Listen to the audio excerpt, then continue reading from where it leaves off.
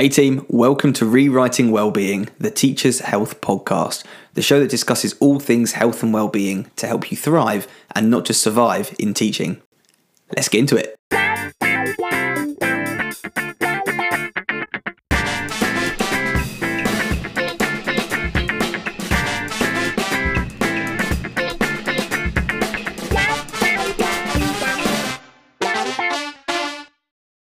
Hey team, welcome back to the podcast, and today is the first episode of a new series which we're going to call the Teacher Feature.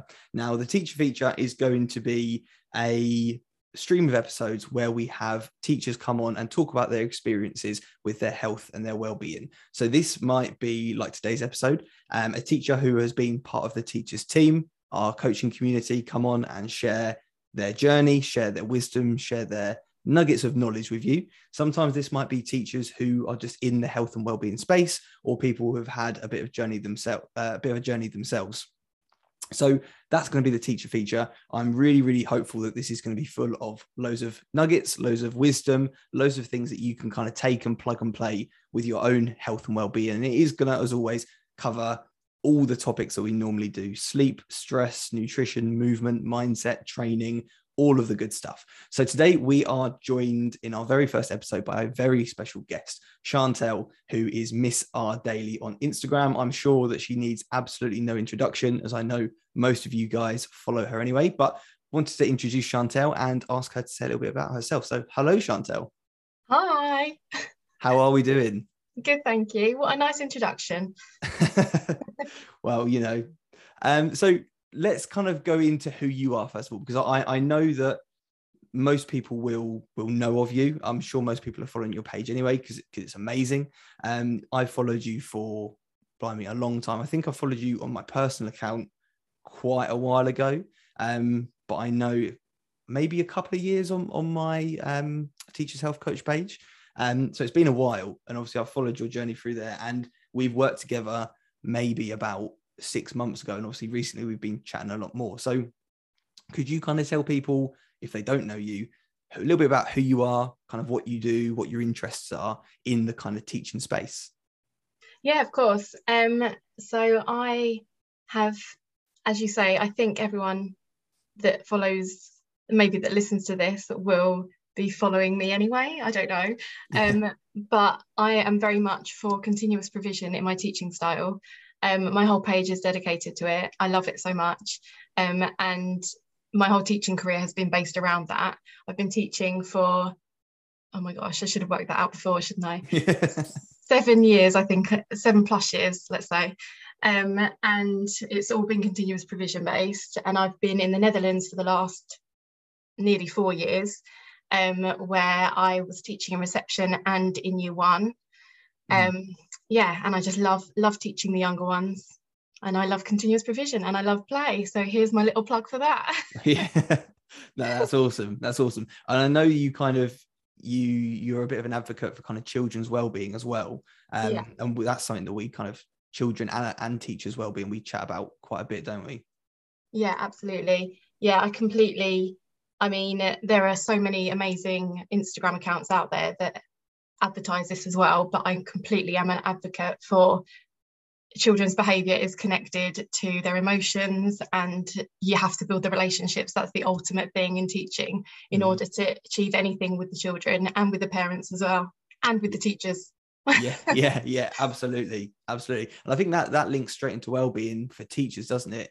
That, like you say, behaviour is a form of communication. And I think with teachers and their well-being, communication is a part of well-being. Do you know what I mean? For a school to have positive well-being, there needs to be positive communication. And even as adults, our behaviour is a form of communication. So staff interactions, how people talk to each other, it's a form of communication, which is a massive part of well-being, right? Yeah, absolutely. And I think, just in my experience, which I know isn't as much as some people may be listening to this, but I've always felt more comfortable when I can just be honest and not have to filter. I hate filtering my words, and I'm not very good at it. That's when I start stumbling over things. So as long as your leader, and I think that's also a definition of a leader as well, isn't it, when you've got open communication. And as long as your leadership and everyone around you is open to that, when you're implementing new things and maybe wanting to focus more on the well-being side of things with the children, you have to be open and you have to be honest, and you have to have conversations with staff that may be a bit awkward, but you have to kind of have a space for that, don't you, in the school you're at? Yeah, absolutely. And to be fair, I've been talking to a lot of people in the team about that specifically recently. I think obviously at the moment, in schools, COVID hasn't gone anywhere. I think we've got about 4 members of the team currently off with COVID, and obviously for everyone else there's a kind of a secondary impact, and it's nobody's fault, it's just the situation, it's just what happens. But obviously COVID at the moment is massively impacting staffing in a lot of schools, so people are finding themselves under a lot of pressure, covering extra classes maybe they weren't, particularly in secondary, doing additional kind of break time cover and lunchtime cover, and even down to the little things about how we kind of manage that in terms of staffing, because it's not always the case where we can get supply in.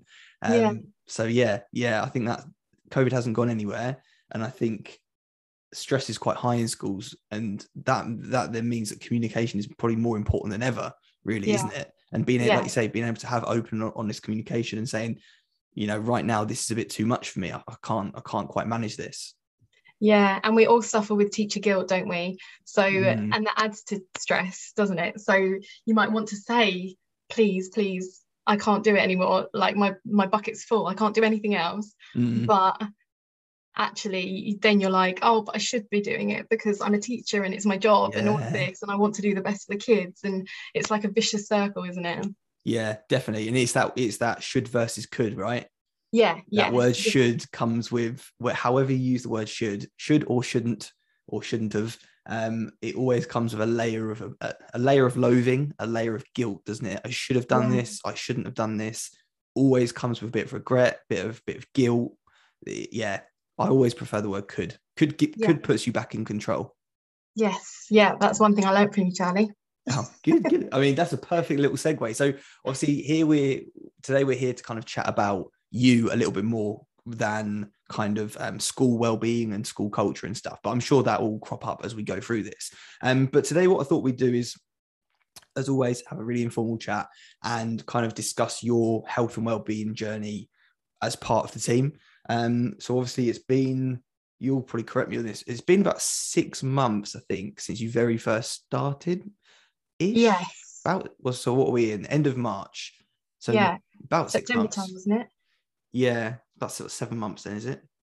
Yeah. We should know this. We should have counted this. We should have worked. There's a lot we should have worked out. For everyone listening, this is a very spontaneous episode, as you might be able to tell. No, so it's about 7 months. So it's been a while, and obviously you kind of, your journey in the team was maybe about 3 months or so of that, maybe 3-4 months.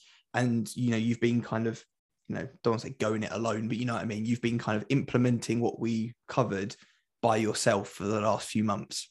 Yeah. So let's kind of dive into your journey a little bit, because I really do think there'll be little nuggets in here that people can take away, and whether it's like a principle or a mindset shift, or whether it's something that's just a really practical tip that you can literally go and plug and play. I think there'll be loads here. So way back when, kind of, August, September time, where were you before you kind of joined the team? So in terms of your health and well-being, your goals, your struggles, what was going on around that time? It's quite a difficult one, because it goes back. I was thinking about this in the planning of this episode, which again, it's been spontaneous. So I've just been planning it for the last couple of minutes.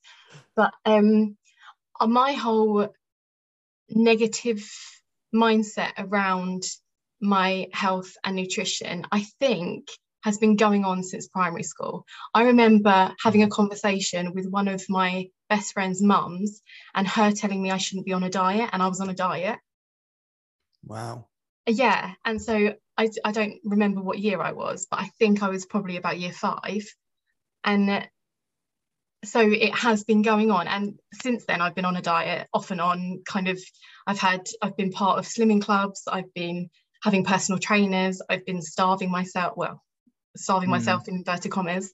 I've been doing shake diets, I've been doing so many different things, and then my confidence was so low when I moved to the Netherlands.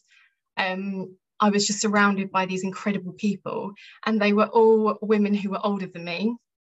So they'd had a life and they had a wisdom to share, and I felt being surrounded by them enabled me, although I lacked confidence in so many ways personally, in my professional career, it allowed me to flourish. And I think, fast forward to last year in about August time, when my personal life and my personal feelings were going through a bit of a shit time, but professionally I felt like I was thriving and I felt like I could do anything. So I knew that I was better than I thought I was, just at life. And I knew that if I could do things that I never thought I could do professionally, why couldn't I do it personally? And then I started unfollowing all the accounts on social media that made me feel rubbish, and I started following like body positivity and health and well-being people, and not like the fad diet things. And then that kind of put me in the right mindset to be like, you know what, I can actually do something about it. I did it in my professional life. I did something about it then. So why can't I do it in my personal life? And the stars aligned, shall we say, and enter Charlie. No, that's awesome. The timing was good, I think. Like you say, the stars aligned and the timing worked out really well. I mean, there's a lot there for me to unpick. Is it all right if I kind of jump in and chat about some of those kind of tangents? You go for it. So there's so much there, isn't there? And I think already, as you were saying that, I'm picking out members of the team who are currently kind of, you know, in the team, who have said very, very similar things about things like yo-yo dieting. And I honestly think, and anyone who's listening to this now, even if kind of weight loss isn't a goal for you right now, just think to yourself, how long have you been quote unquote on a diet? Or in the past, how many years have you spent quote unquote on a diet?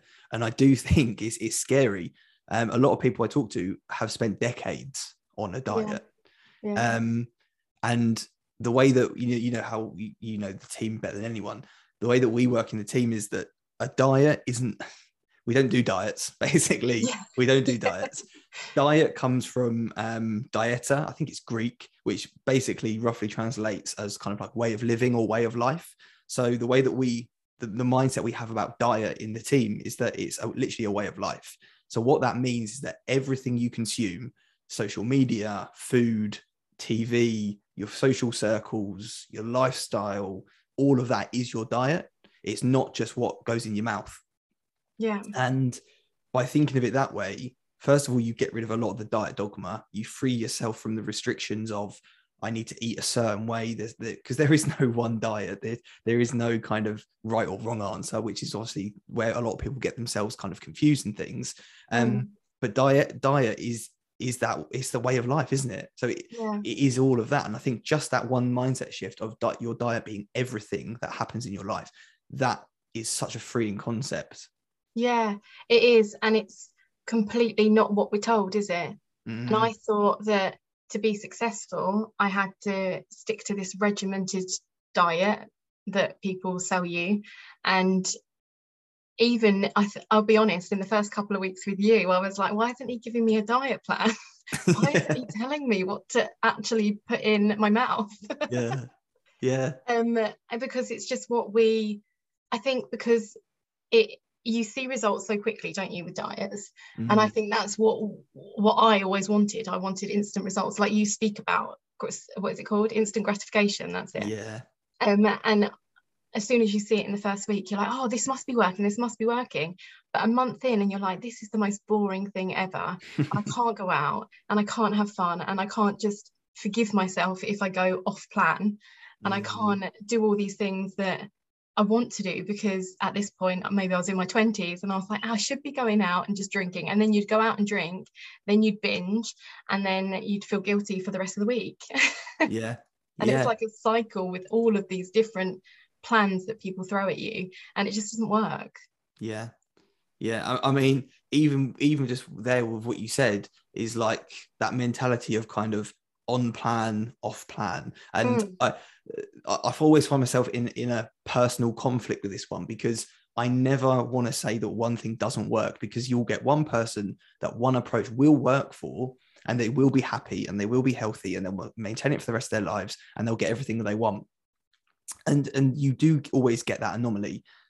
But, and again, I'm not going to step on anyone's toes, I'm not going to offend anyone, but in my personal opinion, something like a slimming club, a diet club, I can't believe I'm about to say this, some people still call it a fat club, that it will work for a very, very small percentage of people. But the thing is when you have a plan that isn't flexible, that isn't built for you, and that you're on plan or off plan, or on the wagon, off the wagon, you're kind of missing the wood for the trees, because time is passing you by, and half that time you're miserable because you're off the plan and you're feeling guilty, you're feeling shame, you're feeling like you're just you can't do it, your self-belief goes down the toilet, and then the other half you're kind of riding high because you're being super strict and you feel like it's working, as you said. And the thing is, we can all really over restrict for a short period of time, but are we happy during that time? Is it good for our mental and physical health? Because often when we think of a diet, we think about just reducing that number on the scale, and we might get into that later on. But is that making you mentally and physically happy and healthy? That's the big question people need to ask themselves, I think. Yeah, and you think that it kind of is, because most of the diets, I think I probably lost like a stone on, but then I ended up back at 17 stone. So it can't have worked properly. And you get the buzz from the weight loss, don't you? So you think, oh, it must be working. But then it's all consuming, because all you can think about is how hungry you are and what your next meal is and how boring it is, but you have to eat it because it's on the plan. And there's complete enjoyment is lost. And I love food, and my whole family loves food, and it's such a bonding experience. So then you start kind of losing connections and relationships, don't you? And it's just a big pile of poo. No, 100%. And this is the thing, I always say, if you're going back to a diet to do it again, it didn't really work, did it? Yeah. Because the result you wanted was to potentially, for some people, to lose weight for health reasons, for confidence, whatever it is. Again, I would never, I'm one of these people, I would never tell anyone what their goal should be, because that's such a personal thing. I'll just help to guide them to it and give them advice on it. But if you have to repeat a diet again, it didn't work. You're going back to square one again, and that's not the point, is it?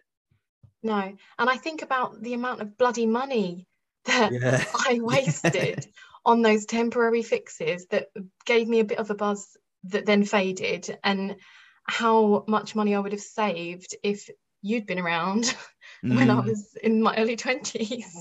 I've got a really shocking quote, actually. I've read it so many times I know it off by heart.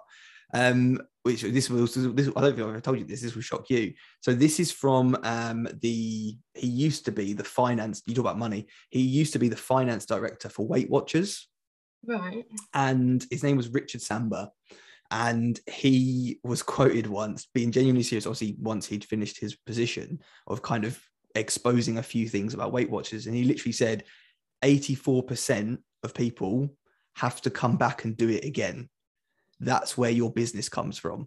So their model, that is the finance director from Weight Watchers, their model is based on people having to come back. Oh my God. That's the whole principle. And they say it's not. And obviously they've changed from Weight Watchers to WW. I can't remember what that stands for. Was it a wellness something? I don't know. Oh, has it changed? I didn't know that. I don't think it's Weight Watchers now. It's something wellness. But again, I don't want to go on a massive diet industry rant, because you know what I'm like, and diet culture and all that stuff. But and something that's even, I know that shocked you, something that's even more shocking is that Bernice Weston, who was the founder of Weight Watchers, was literally once caught on tape, this is genuine, saying when it comes to eating, fat people are basically very stupid. That's literally what she's on tape saying. Oh my God. There's a recording of it. And this isn't like a YouTube conspiracy thing. This is like a confirmed and verified recording of her saying that. Yeah. It's yeah. So if you are in that place and you are not enjoying the process and you've been back to a club more than a couple of times, maybe just rethink it is what we're saying. Just give it a bit of thought. Also, you're not stupid either. Yeah, exactly. I mean, to even use, I really can't stand the word fat. I really, really can't. This comes from my personal experience, my I'm not going to name people, families, friends. Like it's horrible to see the way that impacts someone's mental health. Yeah. And yeah, that is, ladies and gents, that is your founder of Weight Watchers. My goodness. But going back to the word fat, I listened to a podcast called Go Love Yourself, and that is a plug for it because it is such a good body positive one. Yeah. And they speak about the word fat, and I obviously cringe every time I say the word, but I'm trying to say it more because why is it that you're allowed to say tall, small, whatever other adjectives you can think of, but as soon as you hear the word fat, because it's got such negative connotations, you cringe. But actually, we should reclaim it back because it is just an adjective. It's nothing. Okay, in life, in our experiences, maybe it's been given stigma and maybe we have flashbacks from people calling us it in a negative way. But actually, we should reclaim it back because it's just an adjective. It's just a word. And yeah, I am fat. Technically, I am overweight. Technically, it's a fact. Yeah. No, and that's the thing.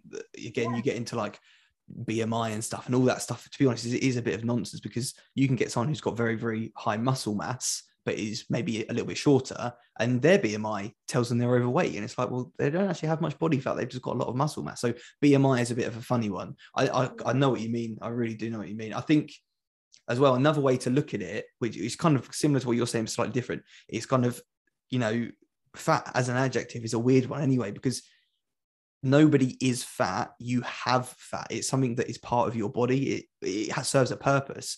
It protects our reproductive organs. It is a form of stored energy for later. Like it's got purpose, right? It protects our organs. There's a purpose for body fat. So I like kind of looking at it as you're not fat, you just have fat. It's part of your biology. Do you know what I mean? I love that. Yeah. It's changing the connotations around the word, because I can imagine that a few people listening to this has probably been called it in a derogatory way, and like I have, and it makes you feel so horrible when you hear someone being called it, or when you just hear the word. If I hear the word, I just kind of shiver because I don't like it. But trying to look at it in a different way with a different perspective, I like that one. And obviously in the group, people I would probably say about 70% of people who join the team come in to lose weight, and that is their personal journey, and that's part of it. But this very well, very sneakily, I have a plan in the back of my mind to turn people away from that as their primary goal for being here, and turn them on to improving their fitness levels, improving their energy, improving their hair, skin, nails, improving how they feel in themselves. And we're not talking about what we look like here. We're talking about in your confidence levels, in your consistency, a massive one, in your relationship with food. There's so many things that I sneakily try to work on with people. But if you say to someone, we're going to do all this, they're kind of like, well, I don't really want that. I just want to see a smaller number on the scale, a lower number on the scale. But we don't. We sneakily kind of turn these things around for people. And by the end of their program, people are always like, well, it's not really about the weight loss at all. And it's like, there you go. It's got nothing to do with your weight. And it's everything else. Yeah, I can't believe I ever said that. I'm the one that said that. And it's not. That's a byproduct of what happens. Yeah. It really is. Yeah. I love the analogy of the car. It's like, when someone comes on board with the team, or they start any approach with any coach who's worth their salt, a phrase? No. It's not a phrase. I'm going with it anyway. New phrase, worth their salt. Any good coach who's decent and has good values and good morals will kind of, you know, tell you that it's not about the weight. And the analogy that I like to use is that you get yourself a decent coach, like I said, they put you in control. You are the driver of the car. The coach is there next to you as your navigator, reading your map, helping you navigate the twists and turns. You see a bend, they tell you it's not the end of the road. It's, you know, it's a bend, it's not the end. They help you around all those things. And then your weight loss or whatever goal it was, you want to fit into a dress, or, you know, you want your wedding coming up. That's almost like just a passenger in the back. You don't even know they're there. You don't think about them, but they come along for the journey. And then when you arrive at that destination, you're like, oh, that's changed as well. That's cool. And it's a massive mindset shift. It's not easy. And I know we're getting into kind of what we did when we worked together, which we'll chat about in a second, but for people to have the mindset shifts of that number on the scale being really actually insignificant. And we know that the number on the scale is actually day to day is impacted very, very little by your body fat. Yeah. And obviously when most people say that they want to lose weight, they're thinking, I want to lose some body fat. Day to day, it's impacted by, you have some more carbs. By the way, guys, this isn't a bashing on carbs. Let me finish. You have some more carbs. When you store carbs in your muscle cells, you store water weight with it. So you have, let's say you store 100 grams of carbs in your muscle cells, you store with it 400-ish grams of water. So, oh no, I'm a pound up, I'm half a kilo up. No, you just had a big meal. You had a big pasta, you had some pizza, you enjoyed yourself. Yeah. 2 days later, that water weight's gone. You have more salt, same thing again, your hydration status, your body holds more water weight. You're at certain points in your menstrual cycle, your body holds more water weight. Your stress, this is the big one actually. When you're stressed, cortisol can actually kind of, almost not scientific here, but it can disguise itself as another hormone. It can bind onto receptors on your kidneys. It can actually cause you to store water weight. So stress can cause water weight. Poor sleep can cause water weight. So people are stepping on the scales after a Chinese at the weekend, or a curry at the weekend, or, you know, drinking some more alcohol. They're stepping on the scales, they're seeing that number, and they're so affected. Their self-worth, everything, you know? Yeah, and that's one of the downsides of the slimming clubs, because you weigh once a week, which is what I was always taught. I don't know whether it's been specifically from swimming clubs or family members or whatever. I've always been taught you never weigh yourself every day. You only weigh yourself once a week if you're going to try and keep track of it. And it would always be on a bloody Monday, because after the Sunday roast on the Sunday. And okay, you do it every Monday, so it's the same level of consistency in the extra pounds, but it doesn't make you feel good if you then act kind of sneakily jump on the scale just before the weekend just to see how you're doing, and then you jump on the Monday and you're like, oh my goodness, that whole weekend that I enjoyed and spent time with family and friends, now I feel guilty about and never want to do it again. Yeah, exactly. And that's where we convince ourselves that it's having a life is actually a bad thing for us. Yeah. And really quickly, just always want to pick that apart super quick here. So what we tend to do in the team is we tend to get people to weigh in between it. Again, if weighing in is part of their journey, at the moment, about half the clients in the team, members of the team, they don't use a scale at all. Yeah. Because for some people, it's really not useful for numerous reasons, which I can imagine people listening to that go, well, how would I know if I've lost weight? Yeah. Don't worry, you'll know. Other ways. Yeah. But people in the team, what we do is if they are using the scale, we say, right, try and weigh in kind of 3 to 7 times a week. Doesn't need to be every single day. And again, we take into consideration past experiences, other metrics that we can use, all sorts. Yeah. But the reason for that is we then spread those weigh-ins across the week and we get data points. We don't get progress points, we get data points, very black and white, no emotion, it's just a number. And we add those up and we take an average for that week. And then what we can do is we can compare week 1 to week 2 to week 3 to week 4. And all it's telling us is a very rough trajectory of where we're heading. Are we going in the right direction for your goals? Yeah, cool, let's keep going. No, okay, let's tweak this slightly. And what this does is, like we said, those big water weight pings up and down, and you got to add into that without being a bit gross. You've got food volume that's literally in your stomach. You've got food still digesting, and you've got food waste ready to be got rid of. So all of that impacts the scale, guys. It's not just your body fat. In fact, like I said, very, very little of it comes from your body fat that changes on the scale. So that gives us a weekly average, and we compare those weekly averages. People sometimes when they hear I need to weigh in. I don't really like that phrase. I like to take my weight 3 times a week. Sometimes people, or 7 times a week, whatever, people think, well, if I'm weighing in more, I'm going to get really obsessed with it. Sometimes that can happen. And so we don't use the scale when we find a different metric. But actually what it means is that you're removing your emotion from that number, because it's not telling you how well you're doing. That's the difficult thing. When it comes to weight loss, we attach effort to the number on the scale, but they're not connected all the time. They're not the one and the same. So by doing that, we actually just get very neutral, unemotional data points. We take averages, and it actually takes the pressure off that number, which is a weird way to think about it. But when you're stepping on the scale, you're thinking, cool, another data point. Cool, go write that down, move on. Because you understand why it's changing. Yeah, it's funny because when you first said we agreed to weigh 7 days a week for me, and oh my gosh, this fear that I had, I think it maybe took me a couple of days to do it. I don't think I did it straight away. I did it obviously at the very beginning, but then after that I was like, no, because it's going to fluctuate so much. I don't want that. I don't want to go into work feeling like I've put on weight yesterday. But then over time I saw what it was doing and what it was for, and actually coming back from holiday recently, I weighed myself to get back into it again, to average it out again, and I didn't feel the gut-wrenching feeling of putting on a couple of pounds. I did put on a couple of pounds, but I knew why, and I had such a different mindset about it compared to this time last year, where any scale going up or down would be like a massive deal, whether it be good or bad. Yeah, definitely. And again, well, I know we've talked about the diet industry quite a lot today, but it is a product of diet culture, the diet industry. And I think there is a bit of a misconception about diet culture and anti-diet culture.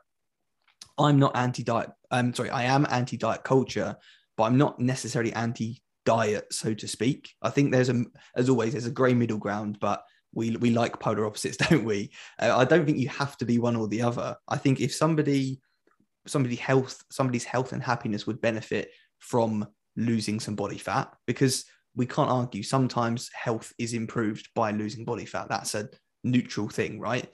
Then I do advocate people looking at their calories, looking at their health and their lifestyle for a mental and physical benefit, and potentially changing their amount of body fat if it's impacting on their mental or physical health. But that doesn't mean that I agree with diet culture. In fact, I very much disagree with a lot of diet culture. But that scale does come from that, doesn't it? The emphasis on your scale weight comes from diet culture. And we've just obviously heard that quote from the Weight Watchers people, those quotes, sorry. And you can tell that it's not actually a good metric. I mean, it takes 7 days, as far as I know. Please, if anyone knows this to be incorrect, I looked it up a couple of months ago and it was correct at that time. It takes 7 days to qualify as I think it was a Weight Watchers rep, or whatever you call it. 7 days. That's it. Oh my gosh. So 7 days and you're put in charge of people's mental and physical health. Yeah. Crazy. Wow. It is. Yeah. Anyway, so guys, that was lots of tangents there, but hopefully I'm certain, Chantel, that from that little section there about kind of the scale weight and stuff, that would have just given a lot of people a lot of kind of mindset shifts, and hopefully a lot of freedom now around that number on the scale, because you know why it changes, and actually it's probably got nothing to do with your weight loss journey. Yeah. So let's chat a bit more about what we did together then. So obviously we've touched on bits there, but when we first started to work together, again, a big kind of disclaimer for this is that everyone's journey is going to be different. Again, if your coach is, I'm going to do it again, worth their salt, then I swear that's a phrase, it's got to be. If they are, your journey won't look exactly the same as anyone else's, because they won't have a set program. They won't have a set plan, because everyone has such different lifestyle factors, past experiences, experience levels, all sorts. So if your coach is any good, it will be a very flexible thing. It will fit around you. So little disclaimer, what Chantel's probably about to talk through isn't going to be the same as everyone else's journey. There are obviously principles in place here, but everyone's journey is really, really individual. But when we kind of got together, what did we start looking at? What were the different things that we changed? Well, what I loved about when we started working together was, I think it was clear that I was ready to change, but also clear that I was, well, I don't know if it was, correct me if I'm wrong, clear that I was reluctant because I didn't think I would be able to do it, maybe. Yeah. And so when we started looking at the 5 foundations that you speak about, which you can list now because I can't think of them. This is it, Chantal. They're so embedded, you don't even need to know them. Exactly. Hang on, no, I can do this. I can do it. Go on. Sleep, Mm-hmm. movement, fruit and veg, time for you. Yeah. And what is the 5th one? Oh my God, water. Yeah. So actually, at the beginning, I've always been really good at drinking water. I have done for years. I just always drink between 2 and 3 liters a day. And that is the thing that I'm like, well, I must be healthy because I drink all this water. And that is what I used to think in my head. So when we first started, you were very, it was generally about those 5 foundations and not changing too much about what I did, just thinking about certain things. And I think that's what I needed, because it kind of eased me in and you kind of won me over, so to speak, because I thought, I'm not just getting this complete change of life, complete diet plan, complete, you can't do this, can't do this, can't do this.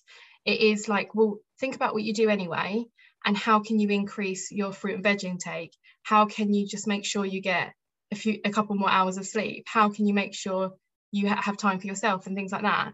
And I think the first couple of weeks, we didn't food track or anything. It was just about embedding those 5 foundations.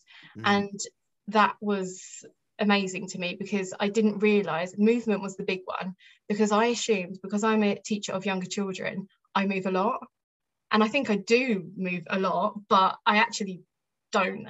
Yeah. I think I'd got to a point where I thought I was moving more, because when I first started teaching, I was always on the go.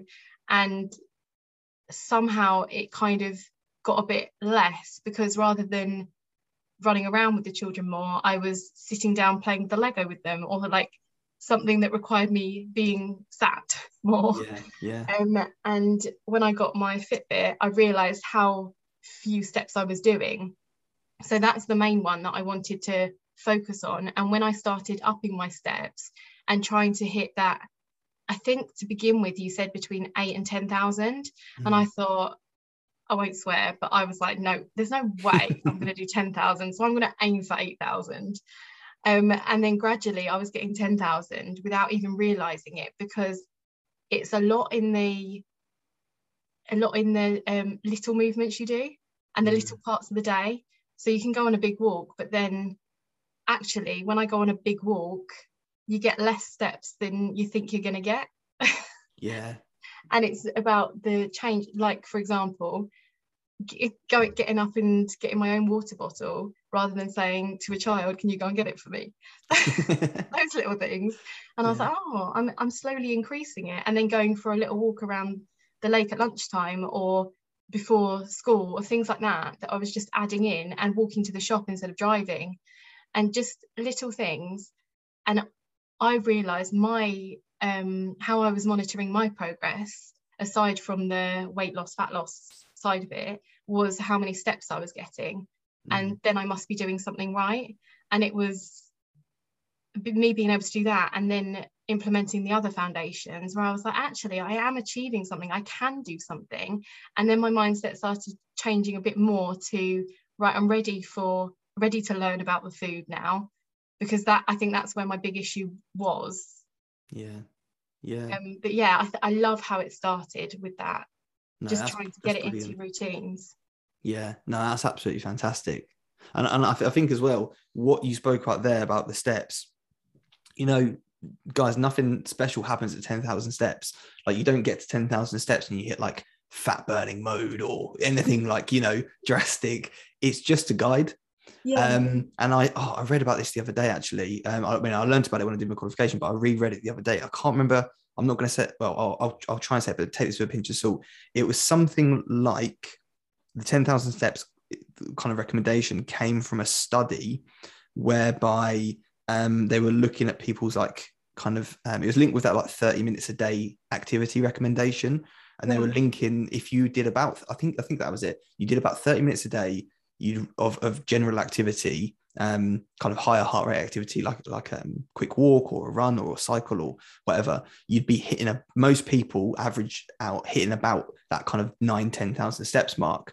So they thought, well, lots of people find 30 minutes of activity a day a bit daunting. How can we make that a little bit easier? And I think I might be wrong on that, but I'm pretty sure that that's where the 10,000 recommendation came from. Now, nothing happens at that number, nothing special, but like Chantel said, it leads you to change your lifestyle. Yeah. So if you think 8 to 10,000 steps, and again, ranges are really important, guys. If you are tracking calories and you're looking at calories, go for a 1 to 200 calorie range. Give yourself flexibility in everything you do, because otherwise you'll get too focused on that number, most likely, and you'll get a little bit kind of bit obsessed, a bit disheartened when you don't hit it, sort of thing. So ranges are great, guys. But like Chantel said, she didn't think, right, well, now I need to go down the gym for half an hour on a treadmill every single day. She just tweaked things, tiny little changes, and that's where the real magic is going to happen, is when you realize that it's not about going down the gym, it's not about just about what we eat, it's about tiny changes to our general lifestyle. And the thing is, I don't know if you agree, Chantel, but as humans, we love a silver bullet. We love this is the one answer, this is the golden I'm not good with phrases today, golden goblet, golden thingy. Goblet. That's the one. I don't know. No, not goblet. I don't know. Whatever you call it, golden something. That's the answer. That's the key here. We love that as humans because we love to pigeonhole. This is why we pigeonhole people. We love organization because disorganization makes us feel uncomfortable. So we pigeonhole and we want silver bullets. We want quick fixes. There is no such thing as a quick fix. It's a lifestyle change. And because we're so obsessed with silver bullets, and therefore we get into things like diet pills, shake diets, skinny teas, things that actually genuinely include laxatives as well, guys, to help you lose that scale weight, which is worrying. We get obsessed with those things, and we think that something like asking the child not asking the child to bring you your water bottle of water and getting it yourself, parking at the back of the car park and walking to the front of the shop rather than parking by the front door. We think because that's so simple, it's not going to work. Yeah. Because we associate either difficulty or extremism with the result. Yeah. And we think the more extreme, the bigger the result. Yeah. It's not true. We're focused on the compound, the tiny, the brick by brick, as Will Smith says. Yeah.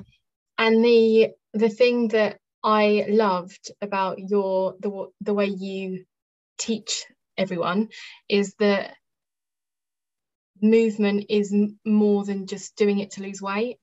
And that is what I always did it. I'm lazy. Oh, my hands up. I'm lazy and I hate moving. I like sitting in front of the telly and that is it.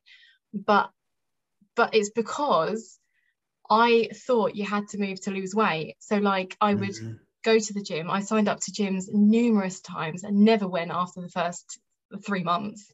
And I just hate it. I hated it so much. I hated going. I hated deciding what to wear. I hated people around me huffing and puffing. I hated sweat. I hated everything associated with the gym. But that was the only way that I was going to be successful. And I just completely... you blew everything that I thought of exercise out of the window, because you'd say things like, well, just track your steps, just do a little bit more here, just walk here, just do this. And it was such simple little things. I was like, but yeah, I could always do that. And it was always, like you say, it was always like, yeah, well, that's so easy to do, why bother doing it, because it's so little. But it really adds up. And then I got into dance workouts that I love doing on YouTube.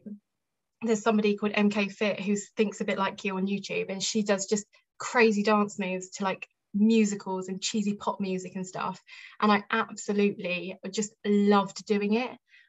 But in my head I loved it, so I had like this conflict, and I'd been doing them since I think about last summer, maybe before summer, and I was doing them because I enjoyed them, but I had a conflict that said, how can I be enjoying it if it's good for me? And so then Yeah. I was almost convincing myself not to do them because it's exercise and it's sweaty and it's okay, you might enjoy it, but it's hard work, and can you really be bothered? And isn't it easier to just sit and watch something for half an hour rather than to dance around for half an hour?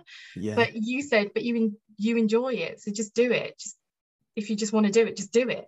And then I was like, well, then I have to do it every day. And then, well, I have to do it 3 times a week, exactly 3 times a week on the same day every week. Well, no, it's not. It's literally when you feel like doing it because you're in a good mood and because it's fun, just do it. Yeah, that's it. And we could talk for so long about like mindset, because that's 90% of the battle. Like, you like the fact, if you're listening to this podcast and you want to improve your mental, physical health and well-being, you want to improve your mood, you want to improve anything, stick to the 5 foundations as best you can, and that will get you the whole way there.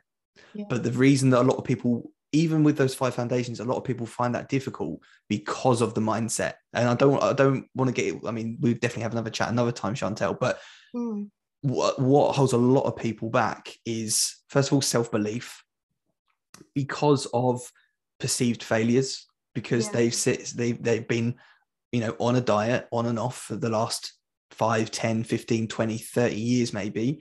They've tried a lot of different things. They might have tried the same thing multiple times. So they feel like they're just failing and failing and failing. And they feel like they're the worst thing.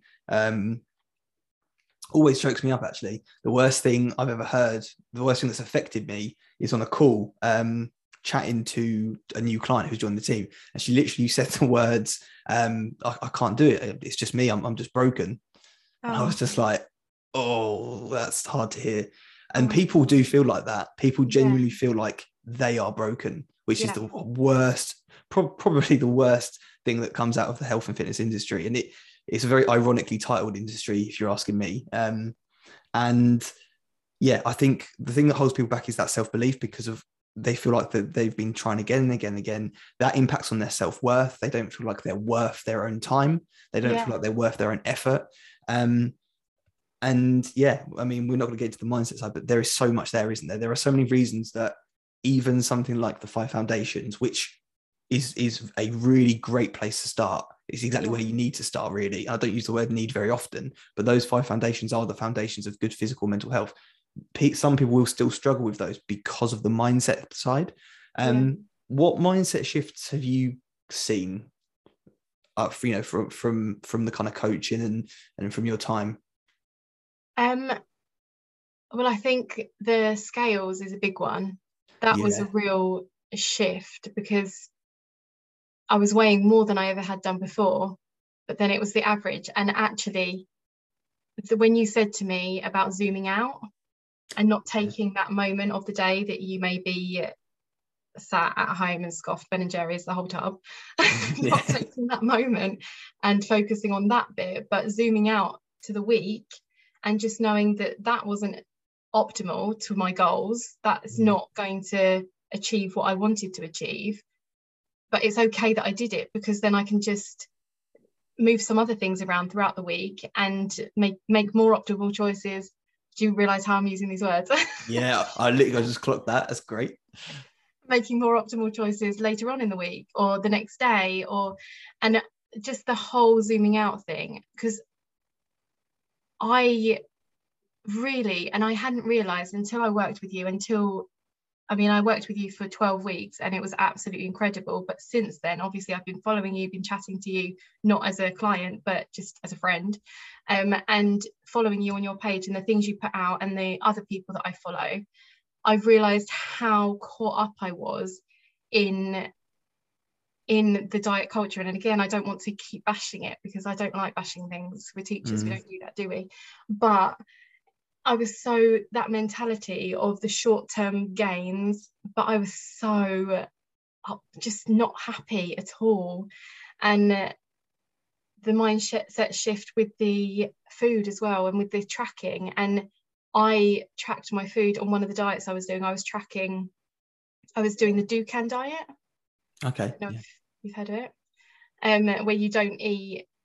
I think for the first week, it's got like stages, and for the first week you only eat protein, then the next week you add in vegetables, then this sounds This shocking, is a very, this is me as a nutritionist, this is a very needlessly complicated diet already.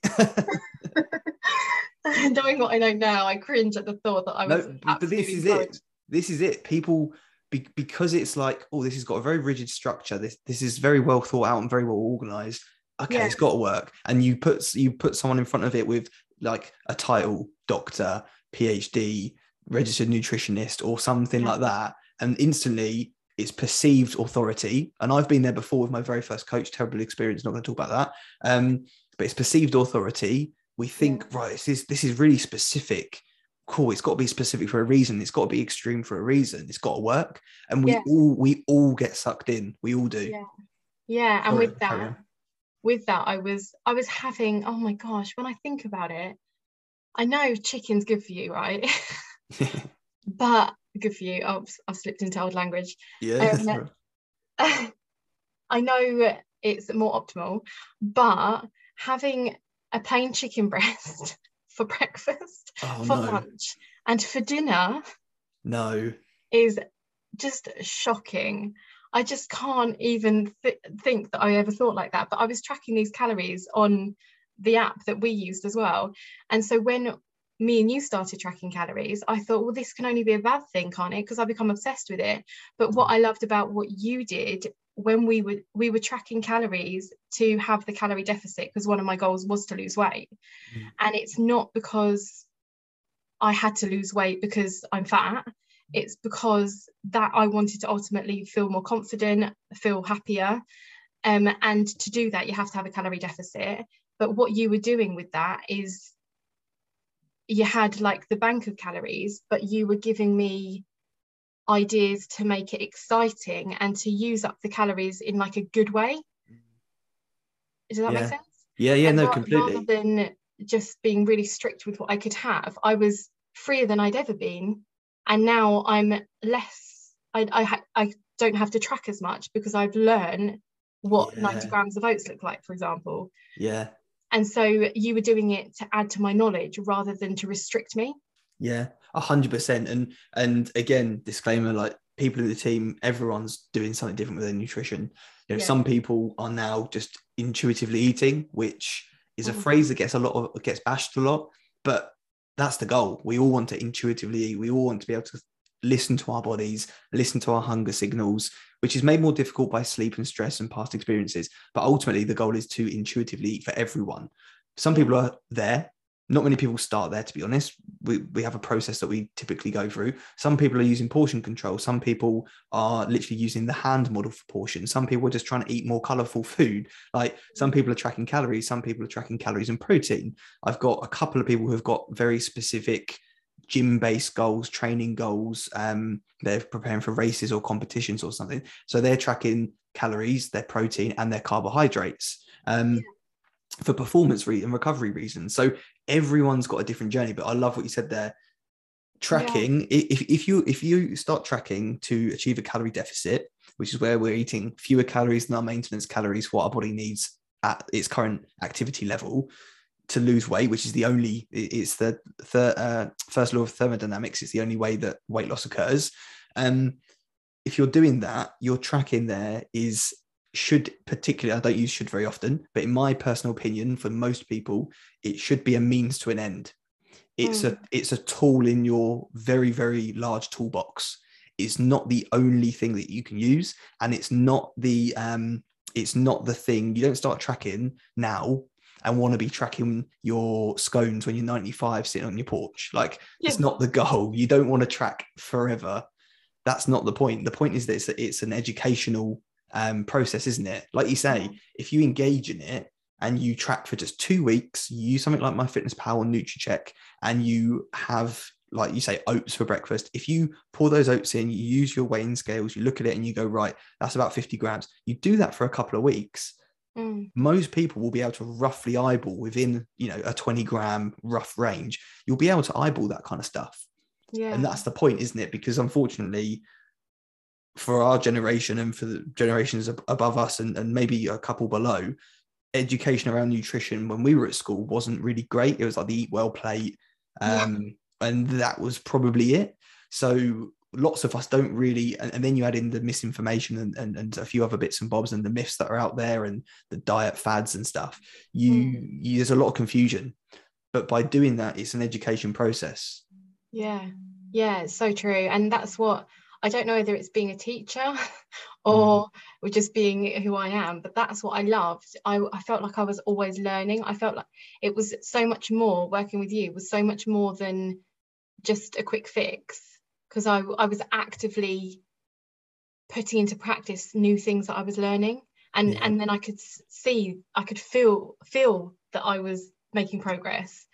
And I really just liked the way that all the things that I had such negative connotations for were suddenly being used in a different way. And so it was stopping any negative thoughts or any doubt or any guilt that I had in that way, and it was changing it to a positive experience. Yeah, no, that's awesome. That's really, really great. So kind of now, obviously, you know, you've been through some massive changes recently and everything. I know you've put some of that stuff on your Instagram page, and you've kind of talked about things in a little bit of detail. But right now, kind of, or generally speaking, over the last kind of month or so, where are you now? What do you feel your main takeaways have been from the process? That's a tricky one, because it's just been a complete overhaul of my thought process to everything. And I've got to say, obviously I went through some personal rubbish, and that was so heavy, and I'm not going to cry. Yeah. That was so heavy on my emotions. Had I not met you when I did, like, it all just kind of seemed to align. And because that was so heavy and so difficult, I would have turned straight to food before. And at the point where it was all happening, and essentially my life was changing forever, I thought, well, I can either go back to old habits, or I could take on board what I've learned from Charlie and try and still aim for that more optimal me. And that kept me so focused. And I had 2 months where I was living alone in temporary accommodation, and my work and my colleagues were absolutely incredible, so they completely helped support me professionally and how I was at work. But then going home on your own to this completely different life, and I was living in temporary fear for other reasons I'm not going to go into, to have a focus. And I did have to put time into working with you anyway, and to have that focus on how I can keep aiming towards future me, who I want to be. I just completely, I don't know, I don't have words. You can tell I don't have words. It completely changed my life. I don't know where I would be if I hadn't have met you when I did. I honestly, and I really mean that, it really did change my life. And there are things that I now think differently. Like, for example, I started running, and me a few months ago would never have run. In fact, I think I actively told people on my Instagram to stop telling me to run, because I'm never going to run. But because I'd started walking with you, and then because I felt like I could do things and achieve more when I was walking 5 miles a day. I never thought I'd be able to walk 5 miles a day. So because I was achieving those little things, I thought, well, maybe I'll start running then, because I never thought I could do this. I never thought I could have a healthy relationship with food. I never thought I could do so many different things that maybe I can start running. So then I started doing the Couch to 5K, and now I can run for 25 minutes straight. And I just never thought I'd be able to do that.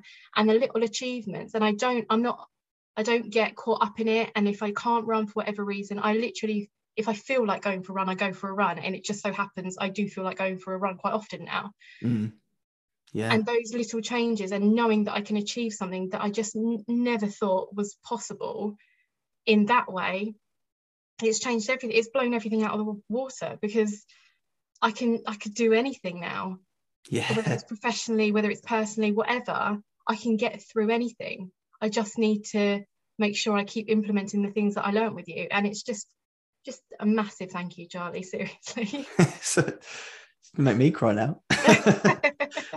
No, honestly, it's absolutely incredible. It really, really is. And I think a lot of the bits that you kind of touched on there, again, it goes back to mindset, doesn't it? It's self-belief, it's confidence, and it's not all it's not about body confidence all the time, and rarely is it about aesthetics and physique and things and how we look and stuff.